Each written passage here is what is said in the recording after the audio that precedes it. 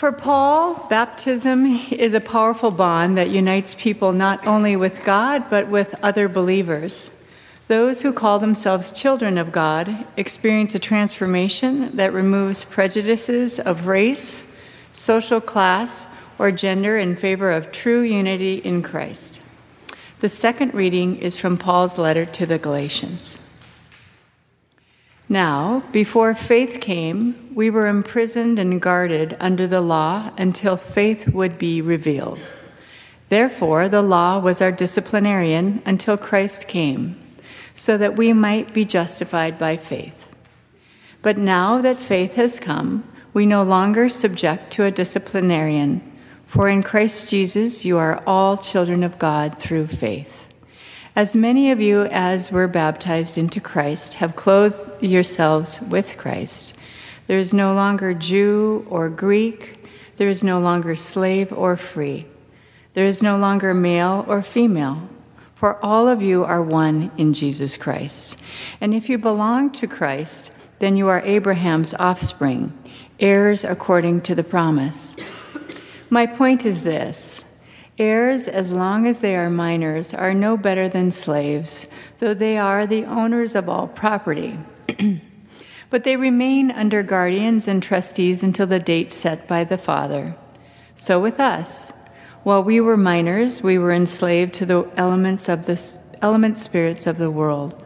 But when the fullness of time had come, God sent his Son, born of a woman, born under the law, in order to redeem those who were under the law, so that they might receive adoption as children. And because you are children, God has sent the Spirit of his Son into our hearts, crying, Abba, Father. So you are no longer a slave but a child, and if a child, then also an heir through God. Formerly, when you did not know God, you were enslaved to beings that by nature are not God's. Now, however, that you have come to know God, or rather to be known by God, how can you turn back again to the weak and beggarly elemental spirits? How can you be enslaved to them again? Word of God, word of life. Good morning.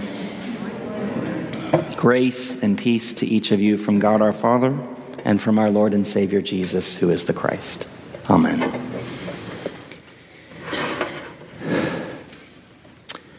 I am quite conscious in my preaching to avoid as much as possible making it about myself. Several weeks ago, I did preach a sermon on my experience of chronic pain in order to illuminate my conviction that the Apostle Paul has something to teach us about what it means to persevere in the face of chronic pain. Today, I am going to share with you something that made this sermon preparation rather difficult. And that is that my surgery a year ago not only failed, but has made my neck and shoulders worse. So much so that I can't write, and I'm having difficulty even reading, not because of my vision, but because anytime my head is tilted forward, it sends sharp pain down throughout my upper body. Last night, with lots of difficulty, I tried to proceed through writing the sermon so that it would be, as usual, polished, hopefully, and presented in kind of a neat, linear way. But I was unable to do that. My friend Mark, who's here actually this morning, visiting, came over and transcribed the sermon the best he could. I don't normally write that way. So what you're going to hear today is at the beginning a transcription, but then I'm going to go into rabbi professor mode and just try to walk you through the second reading from Galatians in an attempt to get at the deeper significance of what we mean by elemental spirits, as well as in Jesus's context, this language of demons. This is a topic I hope resurfaces for a series of adult forums coming next year. It was suggested at our adult forum planning meeting. And it's also presented, I think, in a way that does honor my third anniversary as your pastor, which is today. I started June 23rd, 2016. So I'm going to go back into professorial mode and hope that this thing doesn't fall apart on the way. Please be gracious. 1527 was a difficult year for Martin Luther. 10 years prior, Luther had written his 95 Theses, a set of propositions originally intended for academic debate with other Augustinian monks, a series of tweets, if you will, critical of the Catholic Church and the sale of indulgences. These tweets made their way across Europe in a matter of weeks thanks to a newly invented printing press, the internet of Luther's time. They led to Luther's excommunication from the Catholic Church and his formal condemnation by Charles V, the then 19-year-old emperor of the Holy Roman Empire. Luther's condemnation put his life in immediate danger and compelled the prince of his territory, a man named Frederick the Wise, who sided with Luther, to stage a kidnapping to put Luther in hiding for nearly a year until the controversy abated. Yet the danger Luther faced beginning in 1517 was nothing like he would encounter in 1527, a decade later. The outbreak of plague in his town of Wittenberg, the city where Luther lived. Luther's advice to his fellow Christians regarding what to do in the face of the plague, whether to stay and help or flee, appears in a treatise he wrote in 1527, and one that I read while in seminary. The advice he gives is quite sensible, quite reasonable. If your services are absolutely necessary, he says, stay. Your duty as a Christian is to help those in need. If your services are not absolutely necessary, Luther says, run. Leave this place. There is no reason for you to die unnecessarily or spread the plague to others. Something, Luther says, evil spirits were already doing. Evil spirits. What do you make of things that go bump in the night? Do you believe in ghosts or demons? Would you acknowledge with William Shakespeare that there are more things on heaven and earth than are dreamt of in our philosophies? Would you take a tour through the parsonage, as I did at the beginning, suspicious of haunting? That parsonage, incidentally, we did a house blessing on it just to make sure. So Pastor Paul Hoffman and I went through every single room of that house with a candle and a book of prayers for the house blessing. I'm convinced the house is not haunted, but my next-door neighbor's house is another story. Stay tuned for that. Ghosts. Do you believe in them, or do you see yourself as a quintessentially modern person? Kind the biblical scholar Rudolf Bultmann had in mind when he said, "We cannot use electric lights and radios," he wrote this in 1958, "and in the event of illness, avail ourselves of modern medical and clinical means, and at the same time believe in the spirit and wonder world of the New Testament. The two are simply incompatible," he says. Now, Bultmann, unlike the conventional atheist, isn't going to throw the New Testament away. What he did was argue that given that our worldview and their worldview differ, they believed, for example, in a three-tiered universe, such that the underworld or hell was beneath our feet. I used to say that when I was teaching, by the way, over the provost's office, and I think that's still true. To hell with that university. I'm kidding. To purgatory instead. I'm kidding about that too. I like the faculty and the former students, and the current students I'm sure are great. This is what happens when it's not in my notes. All right. Okay. I think Bultmann raises a good question, and that is, what do we do with texts like Luke 8 or our gospel reading for today where Jesus casts demons out of a man into swine? What do we do with that as modern people? When I'm sick, I go to doctors who make me worse. But when I'm sick, I go to doctors, as do you. I don't go to the exorcist. I don't really believe the parsonage was haunted. I have a very hard time with anything affiliated with the paranormal, like with television shows where they're just about to capture a glimpse of the ghost, and then, of course, at the last minute, it evades them. So I struggle with these texts as well. When Bultmann was reading them, he argued that we had to strip away their mythological packaging, their talk of a three-tiered universe, hell, earth, and heaven, to get to the essential message or proclamation of the New Testament. And that proclamation, he felt, was this: we are confronted by the question of how will we live our lives? Will we live them before God and something more? Or do we live simply for ourselves and out of our own self-sufficiency? Bultmann's conviction was that that message, called the kerygma or the proclamation, could be lifted out of the sands of mythology and preserved for modern people. But you had to do a lot of critical work. You had to, as Bultmann says, demythologize the New Testament. I want to take a different tactic today. What I want to suggest is that, in fact, there is no demythologization necessary, that these authors are already writing quite consciously, aware of the metaphors that they're using, and Paul is no exception. All of that is to say that when Paul is talking about evil spirits or Jesus is casting out demons, I want you to hear this. Something else is going on. There's something deeper, more significant in the text. And our task as Christians is to mine these texts and uncover that often hidden meaning. So let's give it a shot. I'd like you to take a look at Galatians 3:23 to 4:9.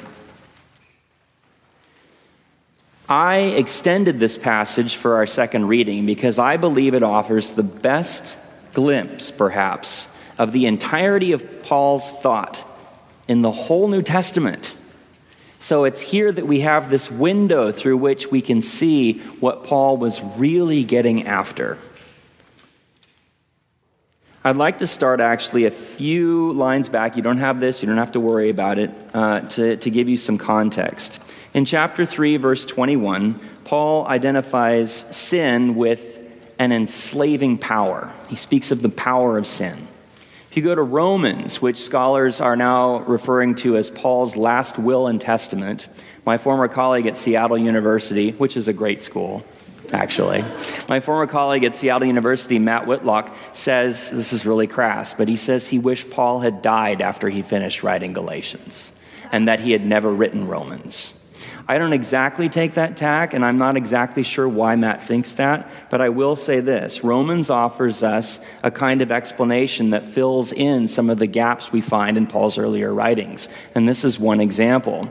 According to Paul in Romans 5:12, sin, not understood as a misdeed act or missing the mark, but rather as an enslaving metaphysical power with quasi-personal characteristics, enters the world through Adam's transgression. So in chapter 4 of the book of Genesis, we hear for the first time a reference to sin. It says that sin is now, I love this, lurking behind the door. But sin is not what we normally think it is. It's not an act. It's not simply a misdeed. It's this kind of enslaving power that enters the world through Adam's transgression. And remember, Adam for Paul is figurative. The word Adam in Hebrew is an abstract noun, which simply means, as I mentioned earlier, red clay or humanity. So sin, understood as a power, enters the world through humanity and enslaves humanity such that human beings do things that they know are not in their best interests. The best comparison in modern terms to sin, as Paul understood it, is addiction. Addiction leads to self-destruction. We find ourselves in its grasp, and what Paul is after is something that will free us from this way of living. And that's exactly what he's after in Galatians 3. By the time Paul ends this letter, he's going to be talking about how we are called to freedom, how we are called to new life, and we are called in and through the gospel of Jesus Christ. So, chapter 3, verse 21, Paul identifies sin as an enslaving power that subjects us to its dominion, that keeps us in its captivity. The next question then is, okay, if that's the case, which Paul is using metaphorically to describe a common human experience. We all have the experience of being compelled to do something that will be either hurtful to ourselves and or other people. So Paul is using language from his time to try to make sense of this experience. The question then is, what has God, the source of life and being, done in the face of this power? And the answer is, verse 19, that God provided the law in response. Now, what is the law? That is a common set of expectations or rules that guide and inform human behavior. The law limits. The summation of the law is, of course, the 10 Commandments, which, as you know, were originally 15, but are now 10. That's just a little Mel Brooks reference. Again, it's not in the notes. I'm in a lot of pain. Please forgive me. Before Christ came, the law functioned as a kind of household slave. Our translation says disciplinarian. This is in verses 24 and 25. Some translations read custodian, who supervised the discipline of the child to protect the child from harmful behavior. This was the duty of household slaves in the ancient world. Their task, you might say, was to keep children from burning themselves on the stove or from getting in fights with other children in the house. So the law functions, Paul says, in the same way. It curbs this appetite for destruction that we have. It sets limits to our behavior such that we don't bring further harm than is already present. Does that make sense? So sin is this enslaving power that enters the world through Adam that subjects us to its bondage and compels us, as Paul says brilliantly in Romans 7, to do what we do not want to do. I often have that experience. When I get into an argument with somebody, for example, it often goes in a direction I don't want it to go. And when it happens that way, I often notice myself. And I think to myself, I can't stop. That's one of the reasons I'm not on Facebook much anymore. Is that you ever have that experience where you get into a thread, it's usually political in nature or it's religion, right? Occupational hazard in my case, you have no excuse. Actually, you do, because you're defending a different kind of Christianity, I'm sure, the kind that we're really finding in Scripture. In any case, you're on Facebook, you find yourself going down this path that you don't want to go down because you know that it's going to lead perhaps to a breach in the relationship you have with that person. So Paul's talking about that kind of thing here. He's talking about getting caught up in things that hurt us and harm us. God, he suggests, provides a law that helps curb these behaviors. And I would say, frankly, since we're talking about Facebook, it's in many ways now the responsibility of internet custodians, you might call them, to curb our behavior, to limit what's postable on Facebook, because we can't stop ourselves. Do you see how this works? So Paul is talking about the same thing. God sends the law, these standards of behavior, to curb our appetite for destruction. Now that faith has come, however, there is no longer any need for this disciplinarian, for this custodian, for this household slave whose task it was to curb our behavior. We are now children of God, full members of the household of God. Paul reminds his audience that they are all one. Now, why would Paul have to do that? Because there was infighting between Jewish Christians and Gentile Christians. What Paul says is that just as believers put on clothing after baptism, so they are clothed with Christ. So I'm guessing that means there was full immersion baptism. The Baptists got it right.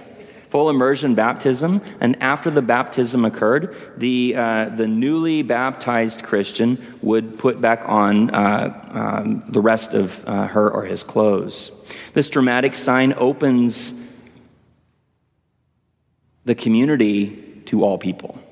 Unlike, and I think this is fascinating, circumcision, which was available only to men. That is why in Galatians 3:28, Paul says brilliantly, you are no longer not only Jew or Gentile, And not only slave or free, but male or female. This sign, as it were, of inclusion does away with the patriarchy that informed circumcision and makes a new community possible, one that dissolves the old distinctions. Paul then cites a baptismal confession. This is Galatians 3:28, the passage to which I just referred. He writes, "There is no longer Jew or Greek, there is no longer slave or free, there is no longer male and female, for all of you are one in Jesus Christ. And if you belong to Christ, you are Abraham's offspring, heirs according to the promise." Notice what he's doing. A community divided is brought together through the rite of baptism. So what is sin? It's the enslaving power. What's the purpose of the law? To curb that power so that we don't bring additional harm upon ourselves and others. We are still under sin's power, Paul is suggesting, at least until we are freed in Christ. Now, this is where I part ways with Paul. I would suggest that we are, as Luther would argue, still sinners. Luther says we are sinners in fact, but saints in hope. Simul-justus et peccator. Paul seems to be moving beyond that paradox of both and, still perhaps caught up in a binary of old eon, new eon, of sinner and now saint. And Paul keeps getting surprised at why his communities aren't living the way they're supposed to. Why aren't you being inclusive, Paul says? Where is all this infighting coming from? That takes us then, briefly now, to chapter 4, and Paul's talk of elemental spirits, which was, if you remember 40 minutes ago, the purpose of today's sermon, to talk about what they are. Listen closely. If the law restrained the people of Jewish faith, preventing further harm to them under the power of sin, what about the Gentiles? Norwegians, for example, who didn't have the law, who lived according to their appetite, who were under sin's power and yoke. How do we address them? This is where it gets really fascinating. Paul refers to them as us in chapter 4, verse 3. And here's what he says. "While we were children, to whom or what were we," now the Gentiles, "enslaved?" Well, the answer is not the law, the disciplinarian, but elemental spirits. Well, what on earth are these elemental spirits? Scholars have a range of opinions.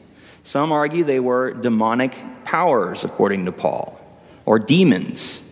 One writes of them as chthonic powers, powers drawn up from the earth, or powers of the air. Others, reading Paul, argue that he meant natural elements, like the stars, which became objects of worship in pagan times.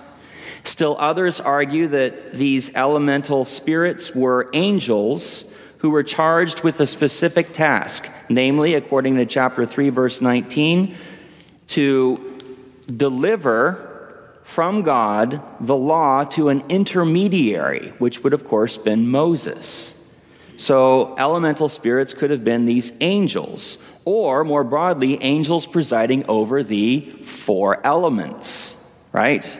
Earth, wind, fire, air. That's 4. So difficult for me. Here's the water is one of them. So did I say air, water, fire, and earth? Thank you. Okay, so I got the number right, but all the elements wrong. This is really not going well. All right, here's one interpretation I like. Victor Shepard, a Protestant pastor, writes as follows. Listen closely. At one time, the Greek word elemental spirits, which is stoicheia, meant the alphabet, ABC. By extension, ABC came to mean the ABCs. So the elements of language, all right? The ABCs of anything at all. The ABCs of baseball are the most basic aspects of baseball. The first principle, the rudiments, which is another translation of elemental in this context, the rudimentary powers. As with sewing or music making or arithmetic, they're all guided by these elemental laws. The ABCs are the sort of basic information about anything, the elements of anything, the sort of thing children learn in elementary school. By the elemental spirits of the universe or the cosmos, Paul means the most basic understanding of how the universe operates. Think about bodily health. Eat well-balanced meals, wash your hands frequently, avoid excess fat in your diet. The most elemental stuff. Or of social situations. Don't criticize the boss so as to make him lose face. Don't criticize the university when you're still working for it. Don't criticize your parents-in-law at any time. Don't wear a Halloween mask into a bank. Observing these principles merely lets us survive socially. Stoicheia, the elemental principles of the universe, are the principles by which order is maintained. These elemental spirits, the ABCs of life, facilitate survival, but no more than survival. So notice what he's saying. They are there like the law to guide and inform and limit, indeed order, our behavior. This is woven into the fabric of the cosmos. It is elemental. We even have a periodic table of elements. This is as basic to the stuff of life as you can get. Yet there's a second meaning of stoicheia, the elemental spirits of the universe. In the ancient world, the stoicheia were also the forces that course through everyone's life, the forces that shape us socially, psychologically, politically. These forces determine ever so much how we think, what we expect, how we react, what we do. Think about me. I am a male. That means my thinking, my reacting, the social possibilities open to me are ever so largely determined by the centuries-old force of patriarchy. These forces, too, are part of what is meant by the elemental spirits. The Apostle Paul, in customary brevity, which makes him so hard to understand, states that all humankind is in bondage to these spirits. Whether the mechanisms that let us survive, but no more than survive, or whether the forces surging over us at all times. Forces don't merely shape us, they limit us. They restrict us. They constrict us and confine us. They defy that abundant life which Jesus insists is alone worth calling life. Now there's still more, and I just want to say this last thing. It's possible these elemental spirits or forces are binaries that are woven into the fabric of nature, like heat and cold, attraction and repulsion, informing the Gentiles, for example, in the Roman law that restricts predicated upon binaries, slave or free, for example, male or female, for example. All of these binaries, Paul seems to be suggesting, come from nature itself. They inform the laws by which we live. What are our binaries that restrict? What are expectations or limits in our life that crush us? Mine is perfectionism. I stay up late on Saturday nights writing sermons because I want every word to be perfect, because I can't bear the possibility that I'm going to make a mistake, for example, when it comes to the four elements. I am under the burden of that law. How about you? How do you experience the burden of expectations? Do they make you feel inadequate, that you don't measure up? Well, thanks be to God, the Apostle Paul says, this isn't the last word. Jesus Christ came to free us from this burden, to free your poor pain pastor from the burden of perfectionism. To say, after his friend Mark comes and tries to help him writing the sermon, it's enough. I can't do this anymore. I'm just going to have to go with what I have. There's a freedom in that Paul is talking about when he talks about being made one in the body of Christ. Freed from the binaries that restrict us. Free from the distinctions that curb the life we're called to live. We are called to freedom, and that is the gospel. Whether this freedom speaks to us from a Jewish perspective, bound by the law received through Moses, or from a Gentile perspective, sourced in nature itself, binaries that inform, for example, all of our laws, Roman customs or American expectations. Let's go back to Boltmann. and then we close. You'll recall it was Boltzmann who said, "We cannot use electric lights and radios in the event of illness, avail ourselves of modern medical and clinical means, and at the same time believe in the Spirit and the wonder world of the New Testament." There's some truth to that. There is cognitive dissonance here. But these days, I'm much more partial not to Rudolf Boltzmann, but to John Dominic Crossan, a former Catholic priest and biblical scholar, who says this: "Ancient people dealt in metaphors, and we're the ones stupid enough to read what they said literally." Do you hear that? We always think, with a kind of modern arrogance, that we have to go back to the Bible and demythologize it or read it metaphorically because those stupid people meant it literally. And what Crossan is doing is turning that around and saying, again, ancient people dealt in metaphor, and we're the ones stupid enough to read what they said literally. Think about what he's saying there. There is a reason after 3 years that one of my favorite moments of the week, apart from Sunday after I've written my sermon, is the Bible study I have with other pastors. Because I've come to realize that there is so much rich metaphor in these texts that inform not what I do when it comes to dealing with an illness, but more so how I live or try to live my everyday life.